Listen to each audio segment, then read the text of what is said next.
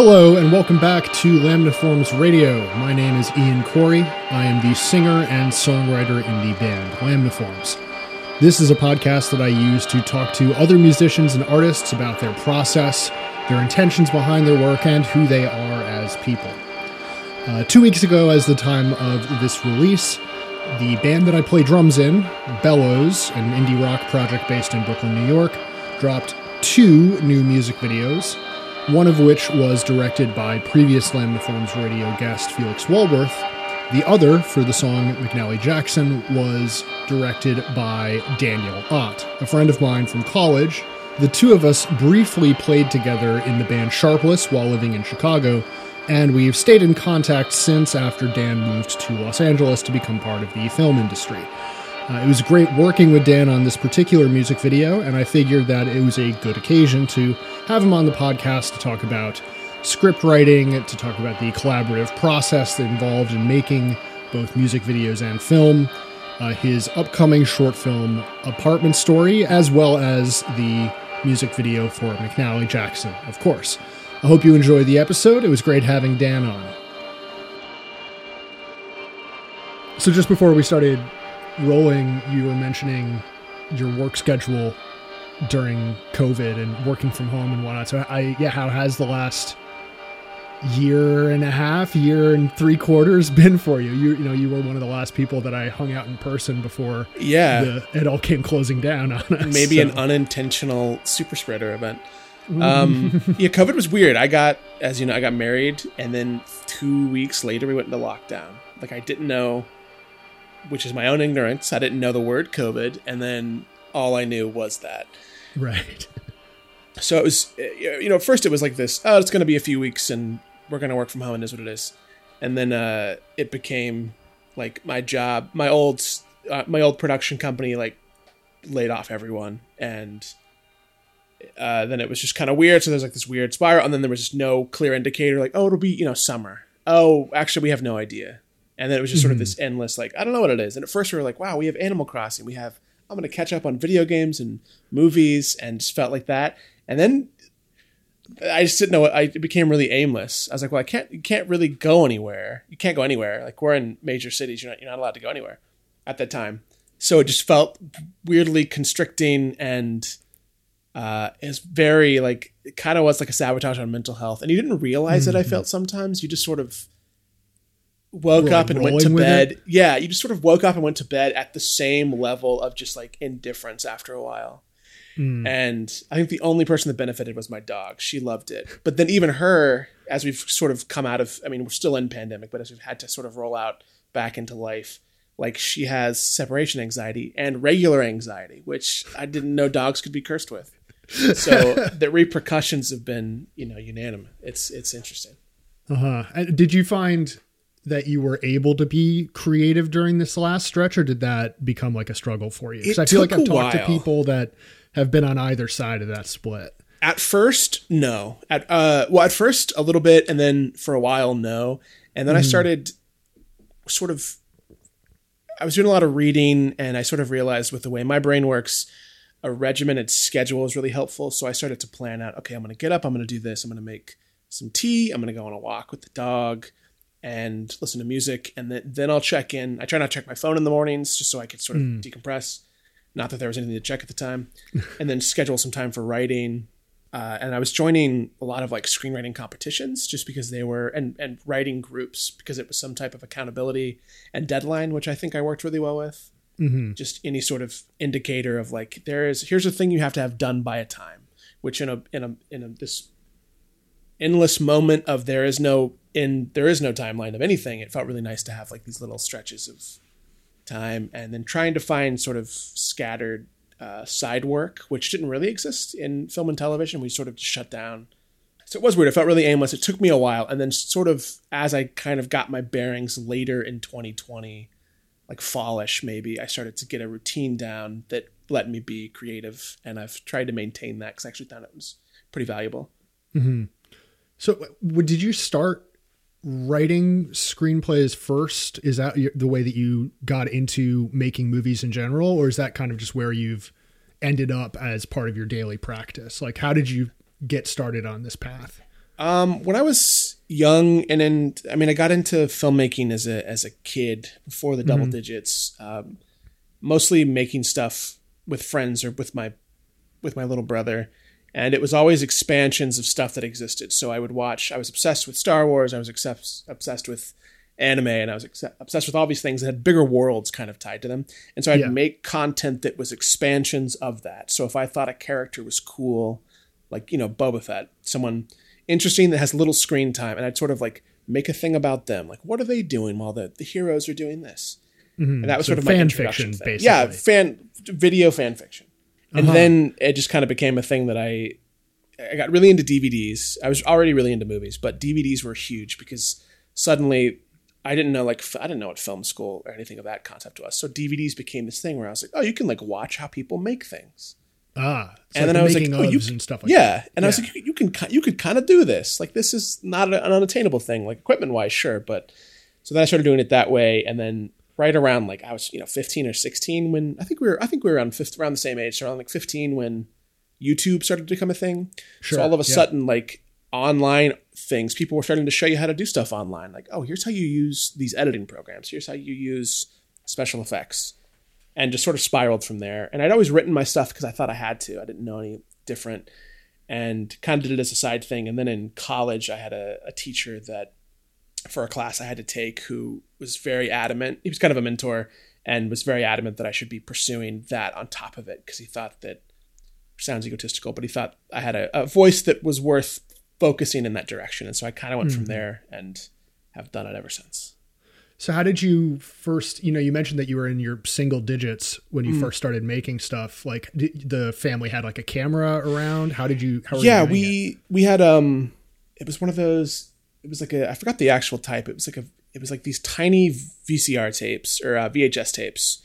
And those would go on the camera. And then he would put the tiny one into a full VHS tape to play it. And what I would do is we had 2 VCRs in 2 separate bedrooms, and I would bring one into the other one. And someone had taught me this, that I could play one off the top VCR while recording on the second one, and I could make edits on the second tape. Oh, interesting. So I would sort of make things with these terrible edits that there was no consistency of timing because you just have to guess, like you stop. And I don't know if you remember old VCRs, but they would take a minute to stop. So you'd press stop and it would sort of like and like scrub forward or backward. So it was very scattered. And then my uncle works in software and computers, and he got us sort of our first computer that had any sort of beef for gaming and video editing, and Windows Movie Maker was on it. And for some reason in Oklahoma, my school had a video broadcast class, and they taught you how to edit on Macs. So all of a sudden was having this education of stuff that made this thing that took a long time a little more real. And then so I just became obsessive with it, and was fortunate enough to have the resources at school and kind of at home to make this stuff. When did you start having like a serious practice towards it? Because I feel like coming from a musician's perspective, it's much easier to kind of break down like how to learn drums into like doing drills and like practicing to a metronome. But I've always been impressed with stuff like writing and filmmaking where there's no like drills to be done. There's no like practice book that you can buy that like hones your technique. Like you actually kind of have to do it to get good at it at all. So how did you find, when did you start getting like serious about like improving yourself along those lines? I can't think of like an exact moment that I sort of realized I was doing it. I remember embarrassingly when I was, I must have been 12 or 13. There was a video shop, not a Blockbuster, like a family-owned shop connected to this local grocery store chain in Oklahoma. And I would ride my bike there to rent stuff. And I remember I made a PowerPoint presentation for my parents to be like, I need to be able to watch rated R movies because I want to make movies and I need to be able to see them all. And it was sort of this, in my brain, that made sense. Partially because I wanted to see whatever I wanted to see, and the other part because of that. Right, so it's a good way to justify it. Yeah, and my mom took me to, my mom drove me there, and she was like, hey, if he comes in, as long as it's not something incredibly inappropriate, if he wants to rent it, he has our permission to do it. And the lady was like, okay. And so I'd rent stuff, and that was sort of my introduction, especially to international stuff, because it was a lot of imported stuff at the time would just get flagged with either no ratings, which confused my parents because that meant bad, or like an R because it had fighting in it. And so it was around that time when I was like, I started to like try to understand what made a movie, like beyond just clipping stuff together. I was like, why do I like these? But I'm also, 13, 14, so I'd have no real concept of that. I think it's just subconscious. And so I guess somewhere around that time, and with YouTube, I started to get the concept of like, oh, there's schools for this. Like this can be a thing you can do and get paid for. And that's when I started to make it like, oh, that's what I want to do. Like that ticks the marks off. Because it was sort of an amalgamation of, I want to do so many things I can't, but in a movie you could. I can't necessarily be an astronaut, but I can make a space movie. I can't necessarily do this. I could do this. So I always thought that was sort of like, everything I want to do, I can just make in fantasy world. Do you have did you notice your tastes changing when you started to pick up a bit more of that analytical and like dissective eye? Or did you just apply it to stuff that you already liked and it turned out it still was like held up under the microscope? I think before I went to school, which has not changed. I was I would just buy every DVD that was on sale. Because I could rent stuff, but if I owned it at the time, if you rented, at that time DVDs would have like 2 discs. So one was the movie, one was special features. And usually the local places did not give you the special features disc. So places like Best Buy and Circuit City would have sales for things where it was like, here's a rack of DVDs. They're $3 each. And I would just buy them all. And so I didn't really care. The taste was just take everything in. And then as I got sort of serious about the concept of school, I had like this panic where I was like, oh, I need to know all of the big ones. And so before I moved to Chicago and went to school, I went through like, I think it was the BFI or the IMDb top like 150 or 250 and just panic watched. So I was like, every kid is going to have these incredible access. They've been making movies since they were 2. And I need to know these things because I'm going to get quizzed and grilled. And so I don't know if if there was a taste shift, because I still love the stuff that I love, but there was also a panic of like what is great filmmaking, which I think sort of skews us when we're young in filmmaking. There's this concept of like critically what is great, and it confuses you because you kind of lose your own voice in the favor of like, well, this is what you need to make versus like this is what I want to make.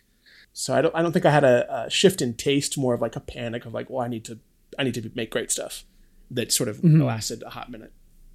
Right. So you had to sort of confront what greatness meant in other people's eyes and then take what you could from it. And did you find yourself like, I feel like sometimes taste is defined in the negative in some ways. Like you see what other people like and you're like, that's not my thing. Or you kind of like sharpen towards your personal style over time. Yeah, in Oklahoma, none of my friends were. Few of my friends, I don't think any were really doing filmmaking, and I put in air quotes, seriously. So there wasn't competition. It was just us making stuff and having a good time. So I never felt this. There was no drive of competition. It was always about collaboration. And it wasn't that competition sort of mindset that I felt till I got to film school. But even then, I think it pretty quickly, in the people you hang out with, I very quickly divided myself from sort of not people with different tastes, because the different tastes were just opening me up to all these new things, but sort of this idea of taste defining you technically or being an end all beyond just a personal thing. And I think I sort of formed our friends, which sort of fits into like how you and I met, where I wanted to surround myself with people that were equally as passionate about this thing and didn't seem, their taste was a personal definition versus something that equated to their greatness, because that was a concept that I couldn't wrap my head around, because I liked all these things that were being called bad, but I also liked all these things that were the consensus was they were the best, and I didn't know how to like gauge that except to be like, well, let's talk about it all. Sure. So just to kind of put some names on the board in case people don't quite know what we're talking about, like what was the stuff that for example was being defined as bad that you more than its reputation? Well, there's stuff, I guess if I think back to like college freshman sort of essential, or the classes you had to take, everyone sort of takes at Columbia in Chicago where we went. And there's sort of this thing where like one of the first projects is you sort of pitch, like we had to do these homage films, and people, there's a lot of, there was like, let me restart that. There was this weird subsection where a lot of people like Tarantino Tarantino was like this new thing people were discovering before and in freshman year of college. But people who sort of who had kind of read things were like, actually, he's bad. And he's like he's like freshman. He's your basic filmmaker. And so now those people were like super self-conscious because this thing that they loved that had maybe brought them here was now being off guard. And I remember we had this huge subsection of class that was obsessed with Tim Burton. And other kids were like, well, you only like Tim Burton because of his aesthetics. You don't understand him as a filmmaker. Because he was sort of making it big. I think he had just done Alice in Wonderland, and they were like, well, see, he just does movies for the masses now. And there was definitely like a turning point where it kind of felt like he was making stuff that was like too easy for him. It was like cashing in to some degree. And it was people like you're trying to figure out your taste. So you don't know, you're trying to define your taste and you really can't yet. And so people were telling you that these things that you love are objectively bad. And it was this very weird, like, I don't know. So this stuff for me, it was less of the stuff like I was a big Star Wars fan and I would be vocal about it. And they'd be like, oh, well, Star Wars is pretty childish and that's not really filmmaking. That's a blockbuster. And then of course you do some studying down the line. You're like, oh no, Star Wars was changed everything. That was its own thing. So it's kind of stuff like that where it was like this weird, I don't know, I don't want to blame the people that were doing it because I think they were equally as self-conscious trying to define themselves, and the way that they expressed that was in putting down everything you liked. Sure. Yeah. I mean, I think that this is definitely the case with like music fandom growing up is you go through like a cycle of getting into, say, let's just pull an example out of a hat, Linkin Park at like age 13. And then by age like 16, you're like convinced that Linkin Park is the worst thing in the universe. Yeah. Because you personally have moved on to something else. Yeah. And you expect the rest of the world to be kind of moving in sync with you. And then, I think for some people, you eventually flip back to being like, actually, that stuff that I liked 10 years ago is good. Yeah. And that's the best feeling in the world, honestly. The reappraisal of things you loved, that you still love, I think is like the most beautiful moment of like adulthood. When you're like, oh my gosh, this actually is the greatest thing. I think that's well spoken. It's very bizarre the way we're sort of pitted against ourselves in that regard. Mm-hmm.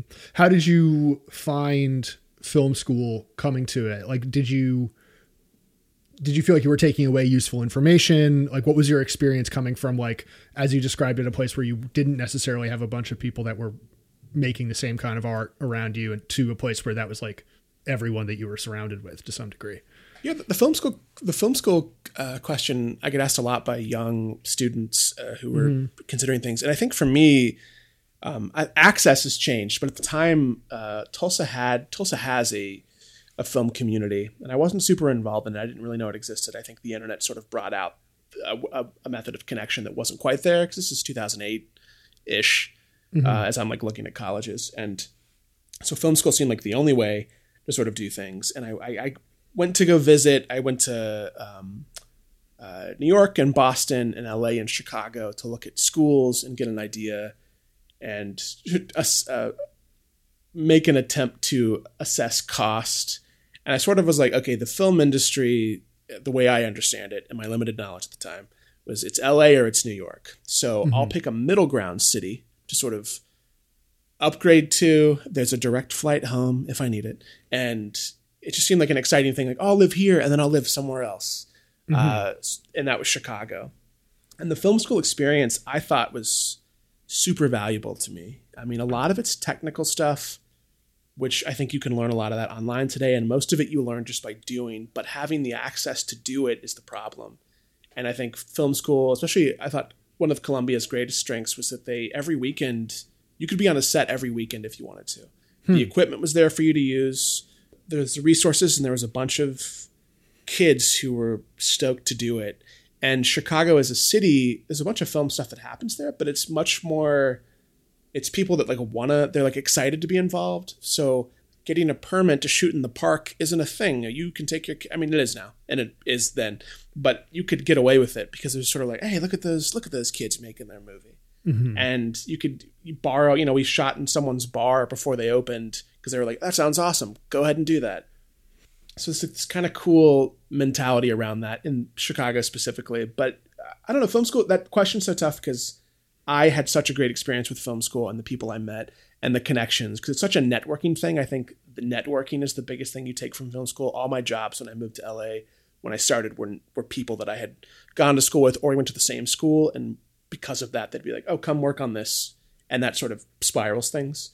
So I can't give a clear if it's worth it answer to things, because I think it is like a personal thing, but I had a great time with it, though the looming debt still hangs over. So if I could take that and make a movie that would maybe be good, it would have been an awful movie, but it's tough. I don't know.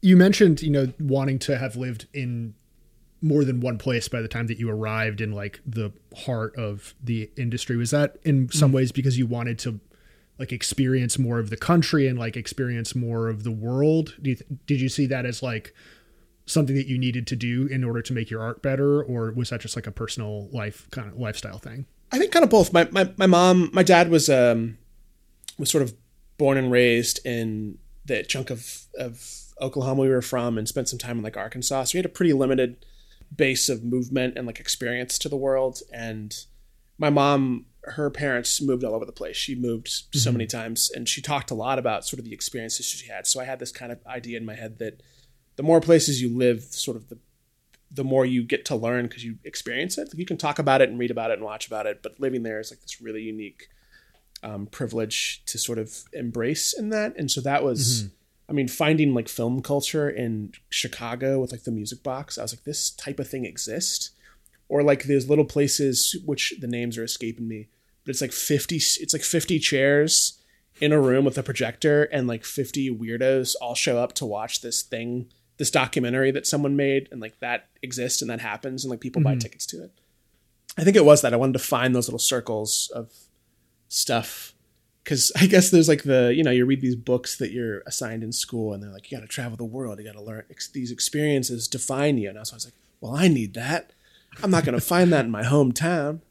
And so what was your reaction to Chicago beyond just the school part of it? Like what was your impression? I love Chicago from the second we drove to Chicago. My friends and I road trip to Chicago to visit it. They came with me. And the second you hit, I don't know what chunk of the highway it is, because we were like 17 or 18, but that chunk of the highway you hit where you see the skyline for the first time was like nothing. I was like, what is this place?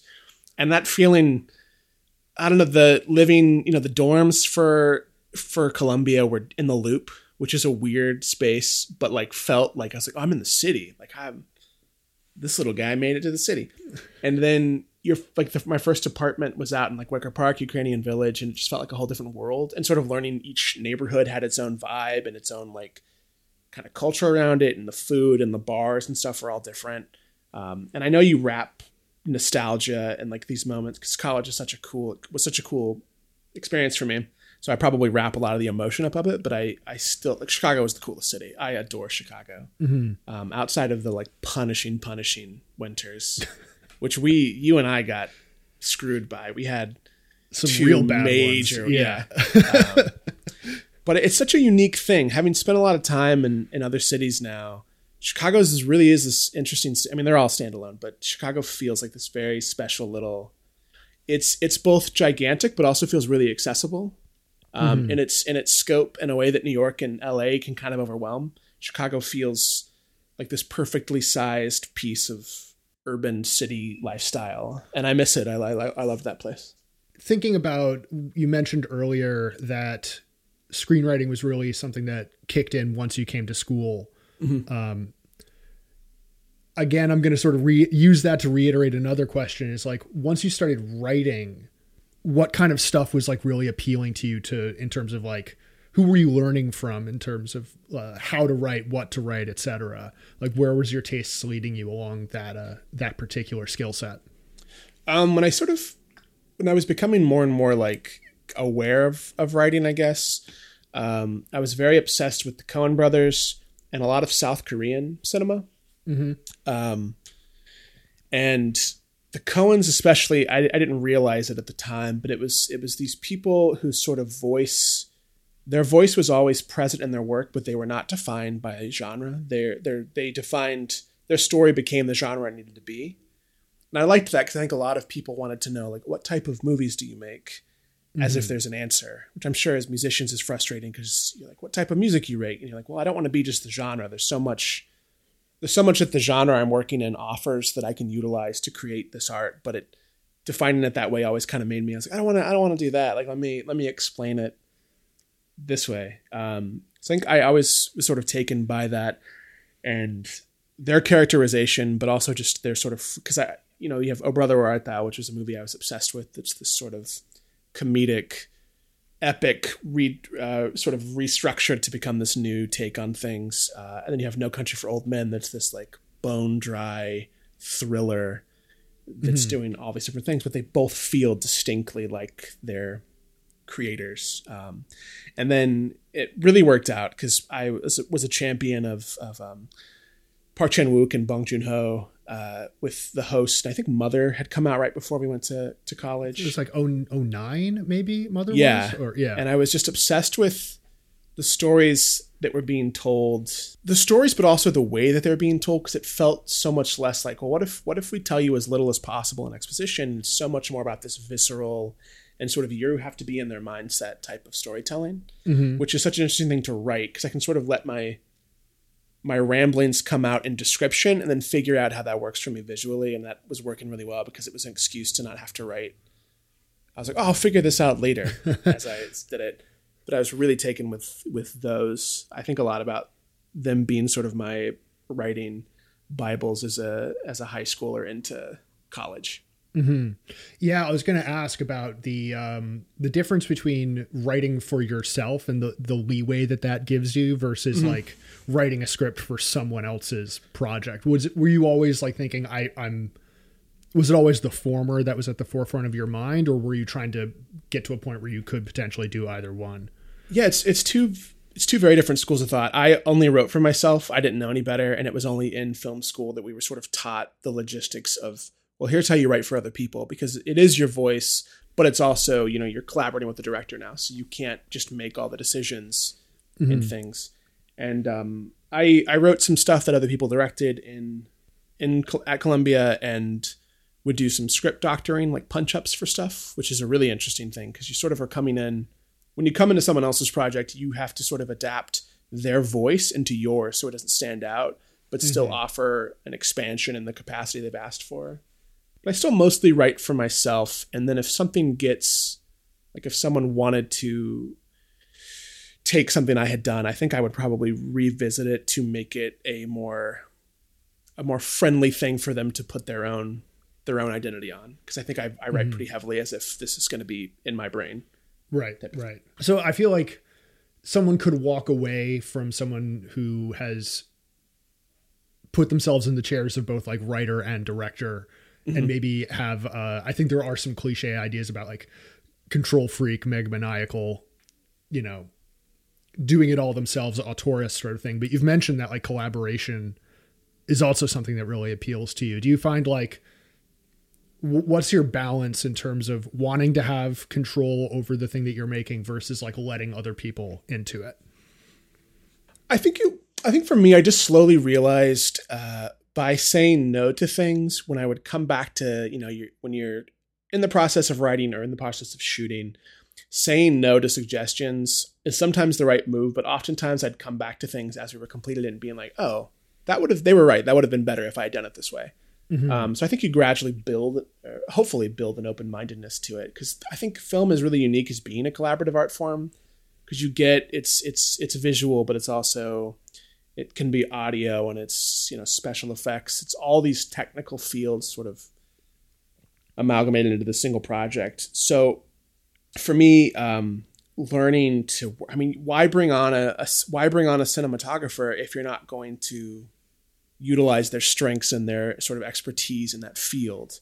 I think you want to present your idea and be confident behind it, but also be down to have conversations that could maybe, because the stuff that you sort of get caught up in, I think, at least I do, stuff I get caught up in that I overlook, whether it's in character, whether it's in the way something's covered or the way something's editing. And film, it's a joke at this point, but it really does just keep getting rewritten. You write something the thing you write is not the finished product, because you sort of it relives and as you make it, and then as you start to edit it, it relives because you have these very talented editors whose brains work with the flow of it works better this way. And then the music is another rewrite, because now everything you have is suddenly swelled with this new emotion because there's like the score behind it. And so it's very, I don't know, you sort of get all these little like resets that feel kind of incredible, because you're like, whoa, this was better than what I thought, because now this is involved. I think being forced into collaboration for me in school was so great, because it really taught like, oh, these people are very good. I want to be good at everything, but in reality, you can't do that all on set. I can't do this and this because my brain cannot be split that way. I need to have someone else doing that for me. Yeah, it's interesting because like I could see someone who is maybe too protective of their original idea, describing that process that you just you illustrated of like the constant renewal of it as like almost like a dilution over time. Like they had this one original interesting idea and then, oh God, it just getting like further and further degraded. But I think you're right that like that's one thing I've always envied about film is instead it's like it's going to change no matter what. And so you should just sort of like slide into the ability for this thing that you had a very small like seed of an idea for growing up into something that you could never have done yourself. Yeah. There are some very talented filmmakers who I think exist in this plane of being sort of everything they say is what is. And, and I think they're pretty vocal about the control that they want. But for me, I think the collaboration is so much the excitement of the creation that I strive for that. And I still want to retain my stuff. It took me a long time to co-write things with people. And then I was like, oh, this is such an interesting way you really learn your strengths and weaknesses, or just ways that you don't think about writing. How does co-writing work? Do you like split it up scene by scene? Do you just do like trading drafts back and forth? I've always been curious about that. Yeah, it kind of depends. Sometimes I've approached co-writing. I've only co-written a few things. My short film that will come out probably early next year is a co-writing effort, and it was a story that I had and a script I had written and then wanted to rewrite with I needed to find someone else's voice to include in it. And so I approached with the general story, but then we wrote the script together without having her view the original script. And you sort of did it. You would kind of come up with ideas and scenes and then sort of work together. You'd talk out conversations and dialogue and then fill in little details that you need. And on occasion we would trade drafts because we couldn't get together all the time. So I would get an email that would be like, hey, I rewrote this section of this. Tell me what you think. And then we'd keep the old version so you could always kind of see where you're coming from. But a lot of it's in the room. I'm a big visual person, so I like note cards and seeing sort of how things lay out. So if I want to slot something out, I can move it. And it was really interesting because it's someone challenging you on things. Then your brain, you're like, well, this is the only thing that's right. But everything they say, you're like, that makes sense. And once you get over sort of the ego of it, you're like, oh, this is actually really great because you've. So my brain has now worked in a different direction than it would have in a very positive way, especially for like character and situation. So when we first met in Chicago, we didn't meet doing collaboration in film, but we were collaborating in music. Yes. So I feel like I should ask you what your experience is as a musician as well. Like, how did you start playing? I was sort of forced into playing piano as a kid and played for, I think, 7 years and loved it. I didn't love practicing. If my mom ever listens to this, she'd be like, you didn't like to practice? I'm like, no, true.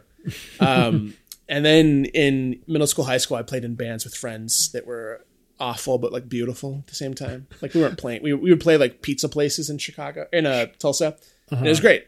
What kind of beautiful, awful high school music were you playing? Just like we loved the Smashing Pumpkins and we loved Weezer. And so it was like trying to find a balance of, and like kind of misunderstanding both. Like we wanted like this grungier kind of garage rock sound, but like with the sort of on the nose lyrics of what I thought was the songwriting, and be like, oh, we we talk about nerdy stuff. It was great. It was great. But it was never like any sort of serious intention of like playing out or anything. No, I loved it, but again, it was all about. I was never like I never wanted to be the front man. I always wanted to be like the supporting thing because I just love to see. There was like this almost this addiction to, again, like the collaboration of like seeing your friends' ideas succeed, which I think just fed into when we all got together in college and played with Sharpless, it was like seeing, I mean, you guys, the rest of the band was filled out with musicians, very talented musicians. And I just felt like this, I was like, can't believe I get to be a part of this. And also just bringing it sort of the practice and hearing like the finished product of the recordings that we would adapt to play live and the live performances, which always felt like a fever dream. Like, I can't believe this is working. Live music is wild to me. Like, I've played in it, but I don't understand it still. Like seeing people perform in that cohesive manner, always different every night, but always in like a type of sync that you just sort of vibe into, I cannot comprehend. And so this is all leading, of course, to the subject of today's interview, which is the music videos. So growing up, were you like a big music video person? Did that like cover both grounds in terms of being interested in both music and film? My friends who sort of got me into music beyond my taste outside of like piano and Christian rock music was the ones I would play in bands with. When I'd stay at their house, their dad was really big into music, and just VH1 or MTV was just on all the time. Right. It was either CDs playing and like one of those giant 100 CD changers that were just music always shuffling, or VH1 music videos. And I was obsessed with music videos because for that same thing, I was like, oh, they get to make a thing for this other thing that they love. And I mean, I think a lot about like Smashing Pumpkins had some incredible music videos. When I think back at that time, like Switchfoot's Meant to Live played every 10 seconds. Great music video. There was Blink-182's I Miss You, which was like me starting to understand like the idea of like paying tribute to something, where I was like, wait a second, they're talking about The Nightmare Before Christmas. They can just do that in this thing unrelated to it. And so music videos were such a cool thing because they seemed like a very accessible way in, because it wasn't a 2-hour movie. It was this 3-minute little weird thing. Mm-hmm. Did you ever end up like making any for your friends or anything like that? Yes. Yeah. Yes, I did. They exist on some hard drive somewhere and they should stay there. But I didn't really understand, like a lot of them would be like story based. Like it was like basically just made a movie as an excuse to put a song over it. Yeah. And then occasionally do like live performance ones, which are very funny back then because it's just coverage of live performance without any form or function. So it's just a very long home video that has some cuts in it. I didn't really understand sort of the music videos are so interesting because every director that sort of gets one does a completely different thing. You give 10 people the same song and it's going to be this different beast.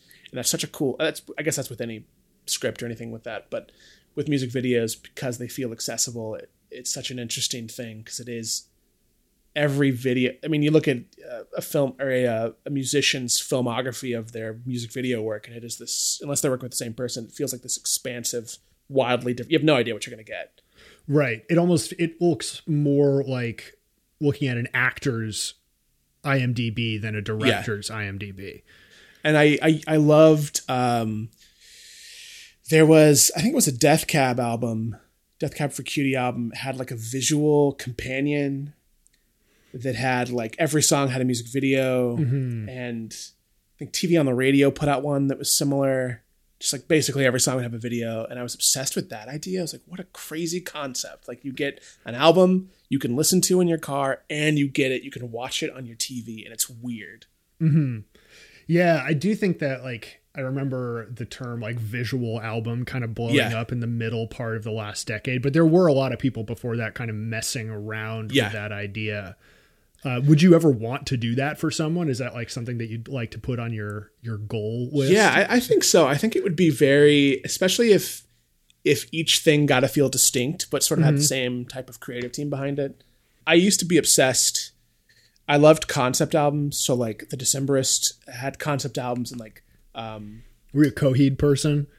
Loved oh my gosh, Coheed was a dream for that. It was just like I call them daydream albums because I would just sit and imagine what I would create to it. And the same with I'm blanking on Mastodon.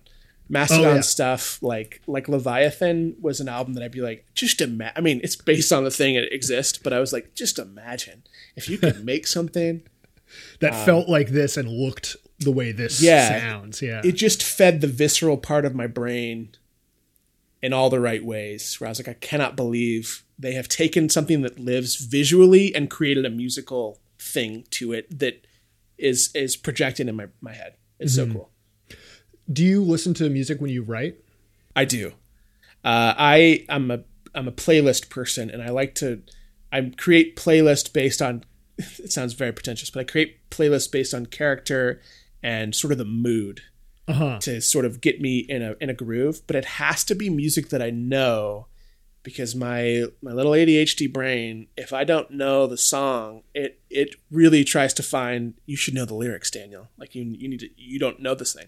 So I need to be able to subconsciously be humming it or singing it without realizing it while I write, or otherwise I get bogged down. So I do I like a lot of jazz when I write, and a lot of like lo-fi stuff, but I really build stuff around, just because like it sort of puts me in a headspace. I think I find a lot of empathy in music, because music's something that I have no idea how to write a review for music. It's just an emotional experience for me. Mm-hmm. So I try to find the things that I'm trying to match in character, which I think is very cool, because it also opens me up to a lot of new music that I then have to spend a lot of time with, because I need to know the music before I can write to it. Otherwise my brain says no. Oh, that's interesting. Like, do you have any good examples, like recently, that you've had to, like, music that you've gone out of your way to look for in order to write to it?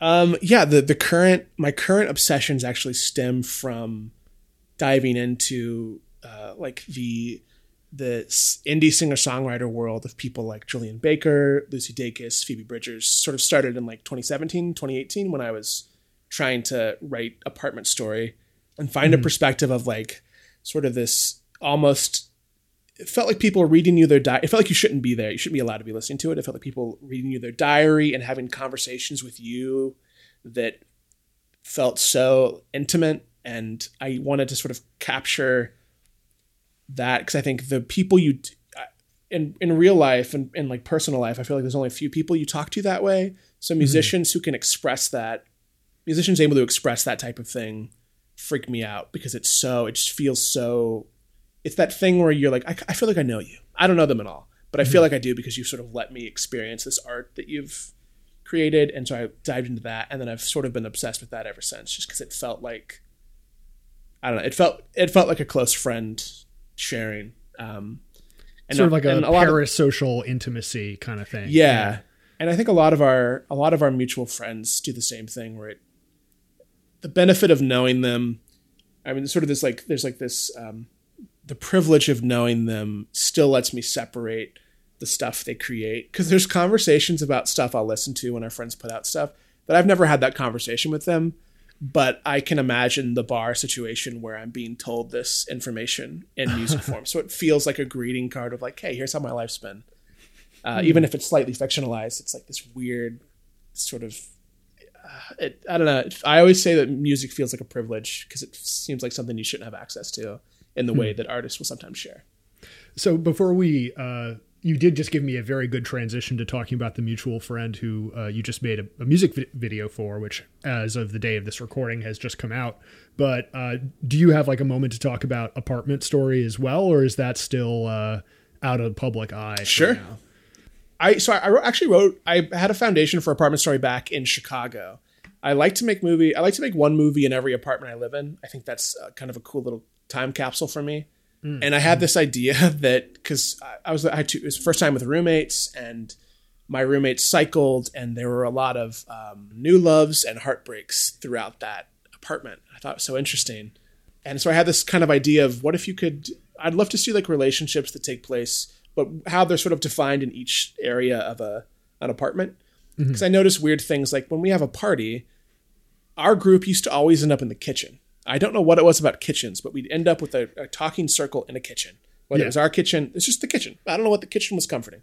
And so Apartment Story has this idea of, it's a relationship from start to finish, and it resets every time it moves rooms. So the first section is the kitchen, which is sort of it's like this very inviting thing. And there's like an intimacy to it. You know, you're cooking together, you're cooking for someone. It's sort of this exploration of that. And there's the table, which a lot of great conversations have at. And then it's the living room, which is sort of a bigger social space, but also like a comfier space. You're closer on the couch. There's a physicality to it.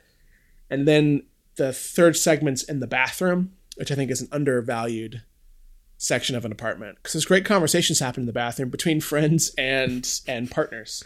Mm-hmm. Speaking of that kind of like intimacy of being led into stuff that you typically don't imagine being led into, the bathroom is like the perfect venue for that kind of thing. And it becomes a space even with friends at a certain point. Like in Chicago, we had one bathroom, so there was overlap. People had to get to class, so someone's showering, someone needs to brush their teeth. There's one bathroom, what can we do? And it becomes a thing where you don't even think about it. That's just the norm. You sort of, hey, can I come in? Yeah, go for it. That type of thing. And then the final segment is the bedroom, which is a dialogueless section that is all told from sleeping arrangements, which is another thing I found really interesting. Talking to people, conversations would come up about like, oh, how you sleep, especially with a partner. Like, are you cuddled? Like I'm a furnace, so I just radiate heat, and my dog sleeps with my wife and I. So like, I need spread, I need less sheets, and I need a fan blowing straight on me. And it has nothing to do with the actual relationship, but you can sort of tell in body language with the way that you sort of do. I thought that was an interesting thing to speak of. And so the story plays out over those 4 areas. And so you sort of start, and the relationship starts and ends, and then we reset, and we see it sort of from the beginning to the end in each room.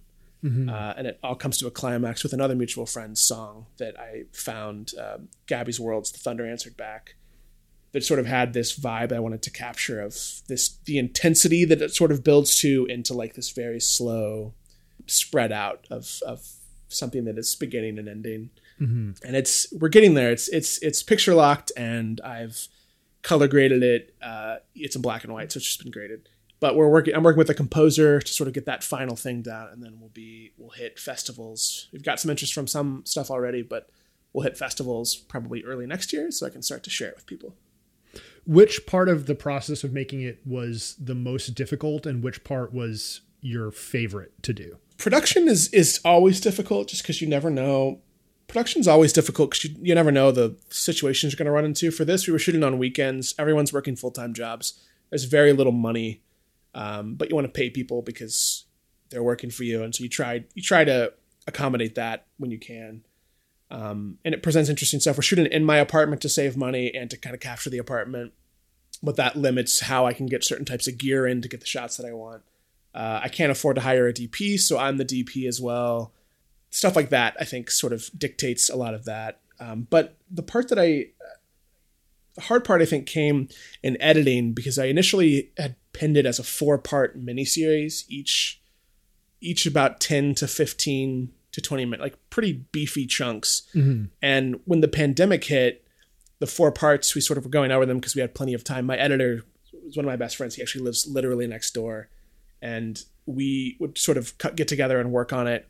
And we sort of realized that it worked better as a single unit.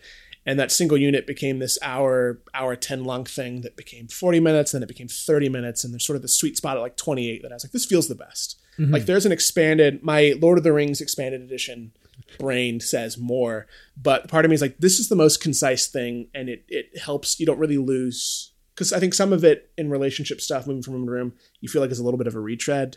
Mm-hmm. It's like, and so I sort of cutting it down took a lot longer than I thought. It's really interesting because it broke down this like, oh no, I have this huge thing we filmed that we did all the work to film, and how are we going to cut out 40 minutes of it? And I think it's so much better because someone challenged me to be like, hey, I think your thing is so much stronger if you let it be this shorter thing. Mm-hmm. Yeah, it's like there's the cooking spinach kind of element, and it's all good for you at the end. Yeah. And composition is insanely hard. I have a pretty musical brain, even though I can't write music. And working with composers, I don't like to use temp tracks because I fall in love with the temp track. Totally, yeah. So I like to make mood boards for composers I'm working with to sort of capture a thing, and finding that right sound is kind of difficult. But then once it's there, watching their magic work is kind of insane.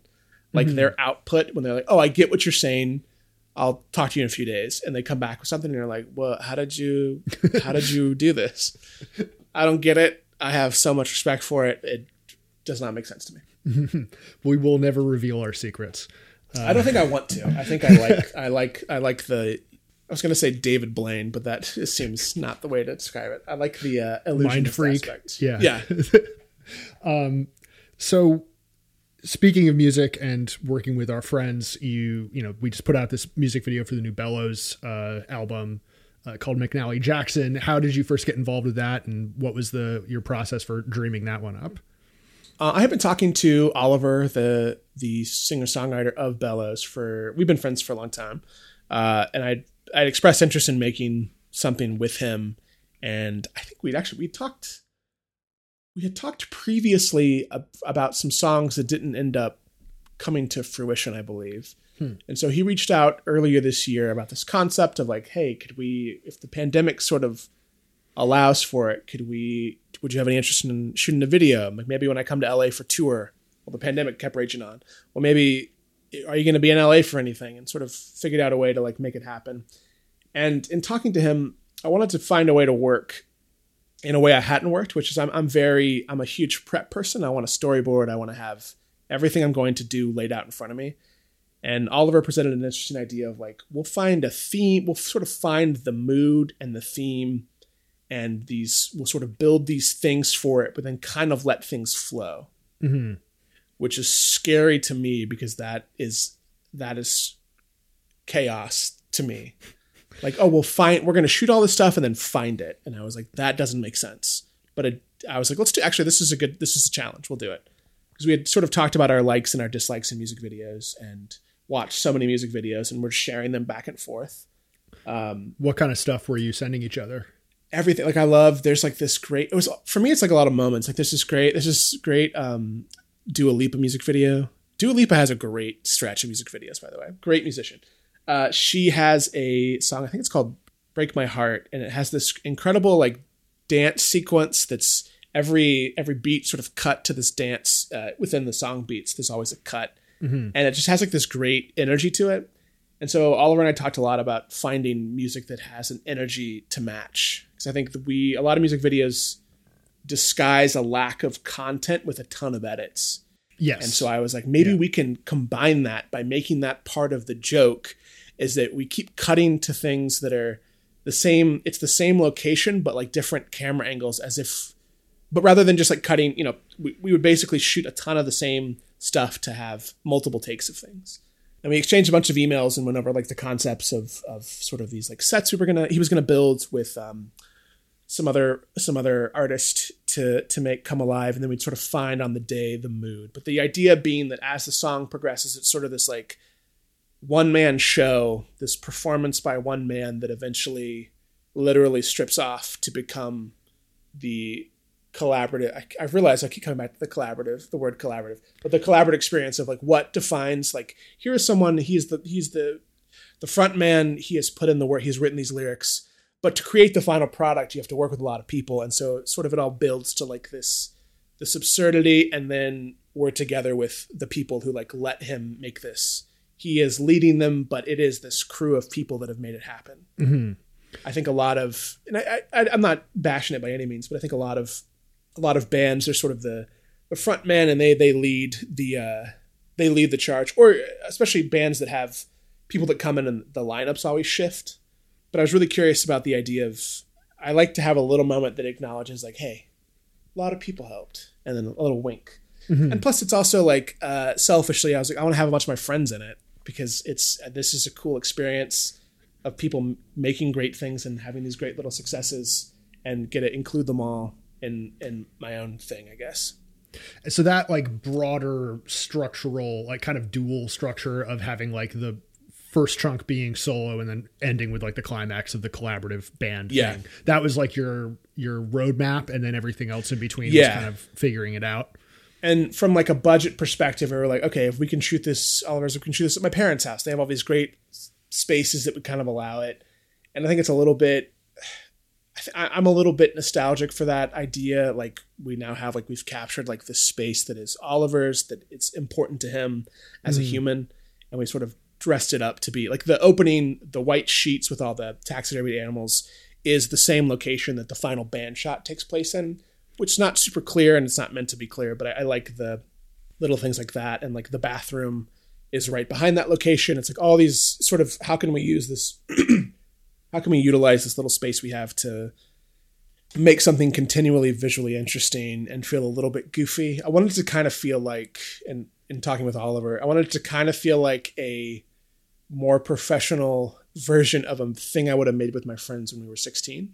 Yes. Which is a lot of dress up, a lot of like, hey, my mom has this funny hat I can wear.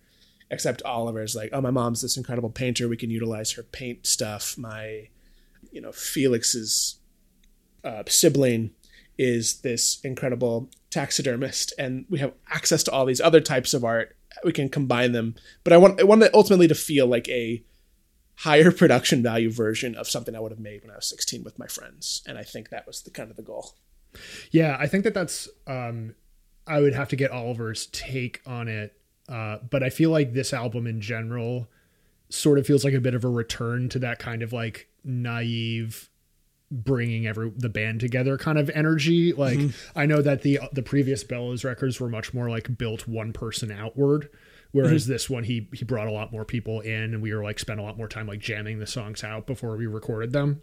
So it makes sense that there would also be this kind of like cool, I think back to like those early YouTube days where, we would all get together and just like make these completely nonsensical, it's the best batshit comedy videos that like no one would enjoy, but capturing that sort of like ramshackle, gung ho spirit, I think it's palpable in the video for sure. And you lose that. I think the older we get, we like lose the ability. We can't not think critically, so we sort of lose the ability to just make.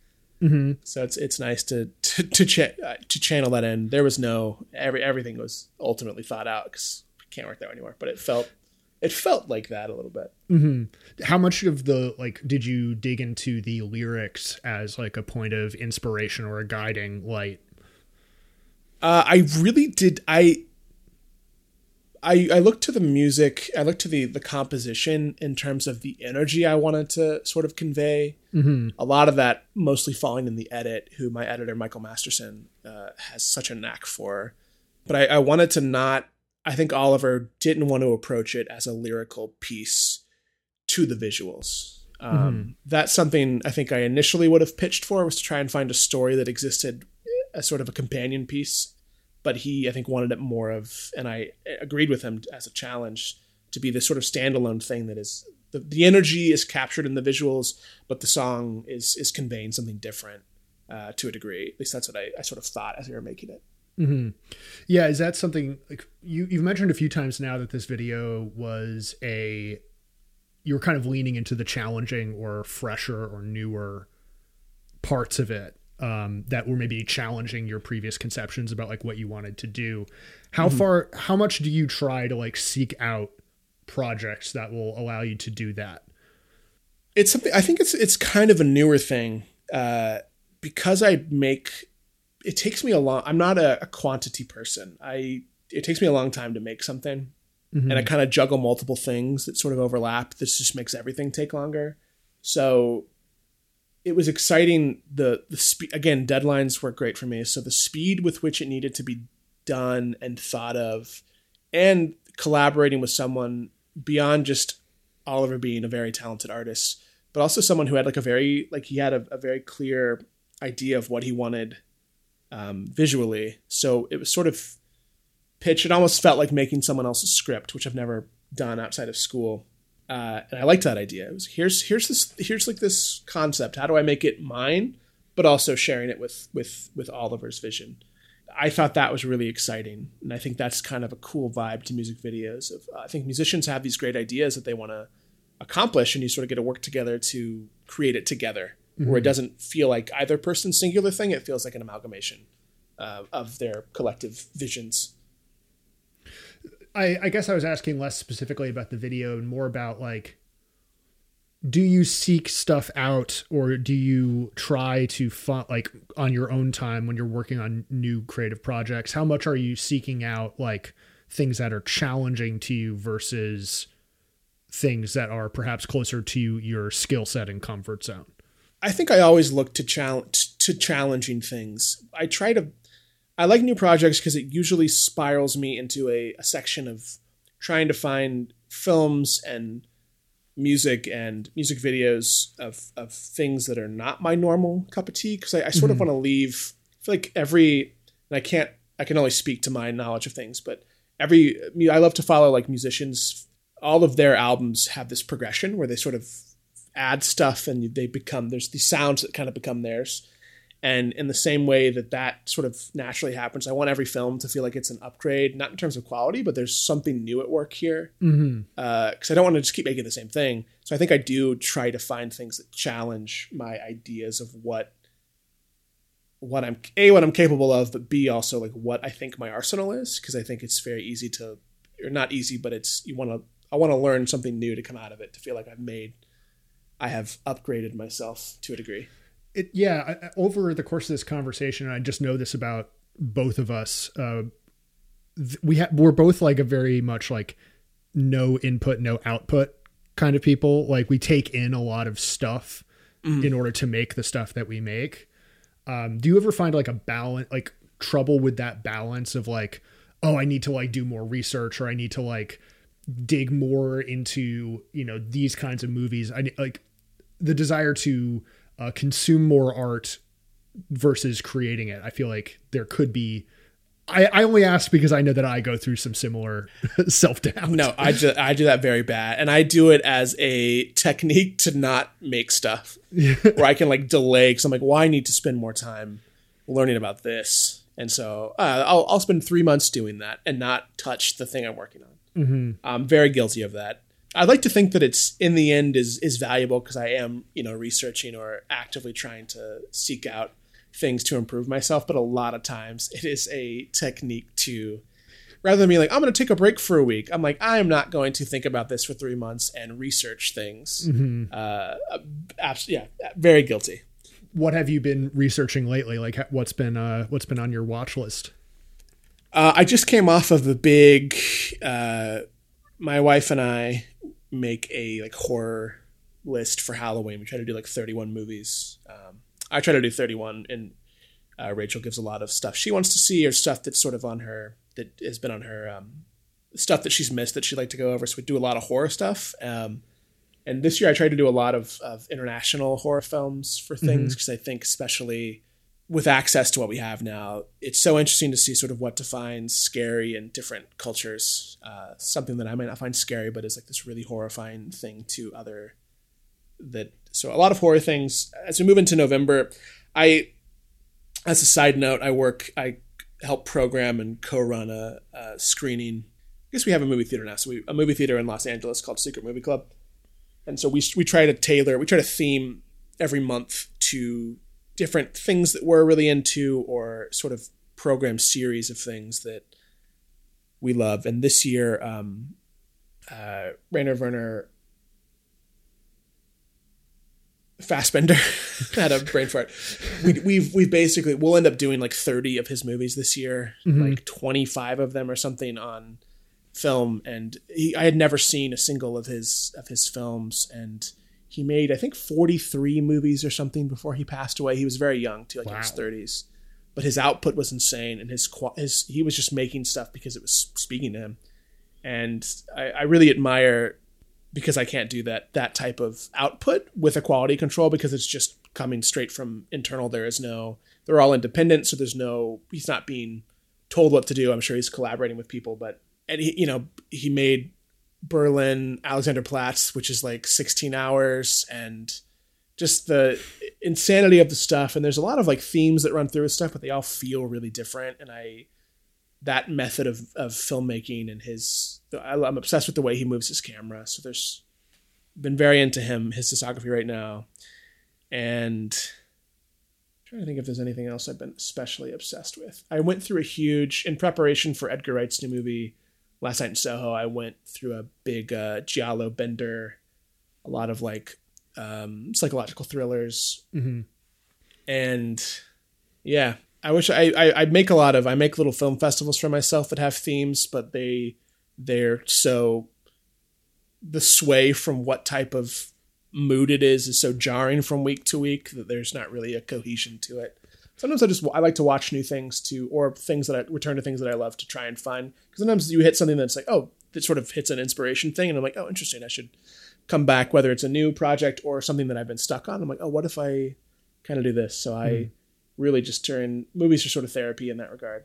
They sort of give so much in different things you don't always account for.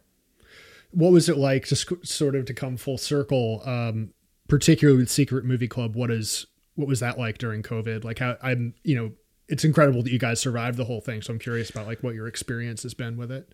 Yeah. Our sob story is we opened. So the way we operate in Los Angeles is we're running midnights and some weekend matinees out of the Vista Theater outside of Hollywood and Los Feliz. And we had conversations, and Craig, who started it and is the head honcho, he wanted to open his own theater that was a theater sized that could accommodate, that will maybe not sell 400 tickets to a screening, but might bring in 25 to 50 people for something that he loves, or, we love, or stuff that just doesn't get screened that deserves a chance to be seen. And our hope being that if people sort of trust us as a brand, which is not the word I want to use, but as a concept, that maybe they'll come take a chance on stuff that they haven't seen.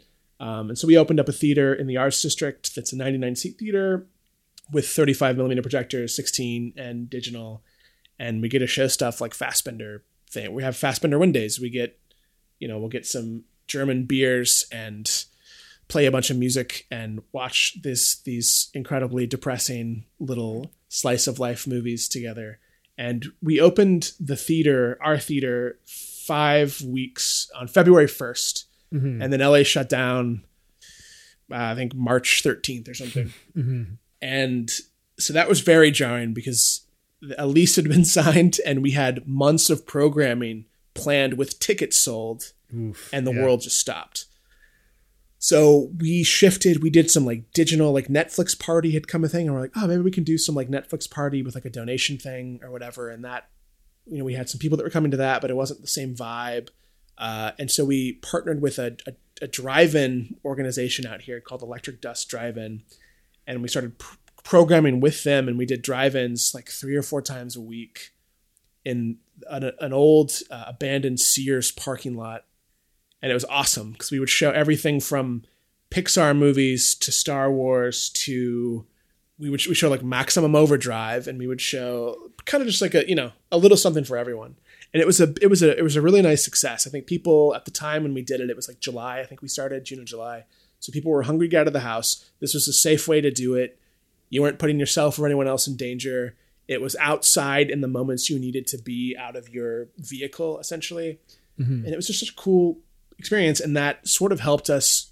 It then let us continue on as we pushed back to this year to prep to reopen. And we reopened in late May, early June, and we've with following all of the city guidelines, which change a lot and are frustrating because they're not always clear, and we want to make sure that they're very clear for our audience and safe for people. Mm-hmm. We reopened our theater, and then we partnered with another theater, which is a historic theater in downtown Los Angeles called the $1 Million Theater, which is a 2,000-seat monster that Sid Groman opened. It was his first theater, and it cost $1 million when it opened, which I have no concept what it costs now, but it seems like a steal. Yeah. And it's like this old, it was built like 1917 or something, but we have city volunteer conservatory historians come to like talk about it with people.